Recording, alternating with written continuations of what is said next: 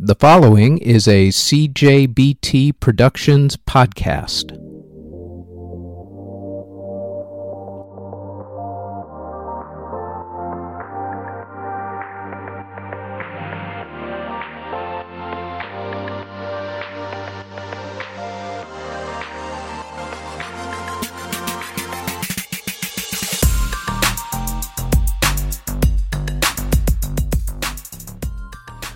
This is the Music History Today podcast for May 27th. On today's show, 50 Cent proves that as a baseball player, he makes a really good rapper. Michael meets Lisa Marie. Also, a legendary Dylan album is released along with a very controversial Sex Pistols song. Okay, all of their songs were controversial, but this one really was. First, on this date in 1962, Andy Williams won Record and Song of the Year for the song Moon River. In 1963, Elvis Presley recorded a number of songs, including Witchcraft. In 1963, same day, Bob Dylan released the landmark album, The Freewheelin' Bob Dylan. In 1964, school kids in Coventry, England were suspended for coming to school with Mick Jagger-styled haircuts. In 1974, Lisa Marie Presley first met Michael Jackson backstage after an Elvis Presley concert in Lake Tahoe, Nevada. In 1975, Paul McCartney and Wings released the album Venus and Mars. In 1977, Neil Young released the album American Stars and Bars. On the same day, the Sex Pistols released their controversial song, God Save the Queen. For obvious reasons, even the title alone ended up stirring controversy. In 1987, U2 accidentally set off earthquake alarms in Rome during a concert due to their concert being too noisy. In 1988, the Monsters of Rock tour with Metallica, Dokken, the Scorpions, and Van Halen started. In 2007, the K-pop group FT Island formed. In 2008, Vanessa Hudgens released the song Sneaker Night. In 2011, Brian Eno officially had an Afrotropical spider species named after him. On the same day, Jessie J released her song Nobody's Perfect, no relation. In 2012, Christopher Lee, yes, the actor Christopher Lee of Star Wars and The Lord of the Rings and a whole bunch of other things, released the heavy metal song Let Legend Mark Me as the King, which when you think about it is an awesome title. Also on the same day, Lady Gaga was forced to cancel a concert in Bali after Islamic protests broke out over her appearance, accusing Gaga of, among many other things, corrupting the youth of the country by wearing revealing clothes. Okay. In 2014, 50 Cent threw out the first pitch at a New York Mets baseball game that was just a bit outside. Actually, it was 20 feet from home plate, a bit outside. By the way, he also got an official baseball card to mark the occasion. I don't think it was a joke.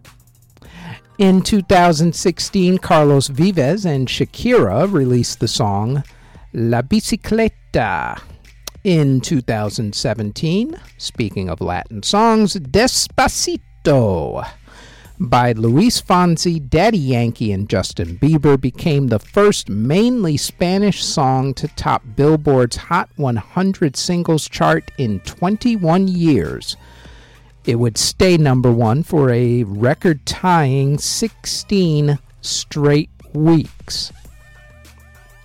Artists who were born on May 27th include rapper Lisa Lopez from TLC, Rapper Andre 3000 of Outkast, rapper Jadakiss, singer Logan Alexandra, singer Zach Heron, country singer Don Williams, singer Cilla Black, Eddie Harsh of the Black Crowes, Susie Sue of Susie and the Banshees, Neil Finn of Split Enz, Crowded House, and now Fleetwood Mac, Sean Kinney of Alice in Chains, singer-actor Chris Colfer of Glee, Derek Webb of Cadence Call, entertainer Dee Dee Bridgewater, country singer Jace Everett, Roger Joseph Manning Jr. of Jellyfish, lyricist Fred Wise, the aforementioned actor-singer Mr. Christopher Lee, who released that song in 2012 on his birthday.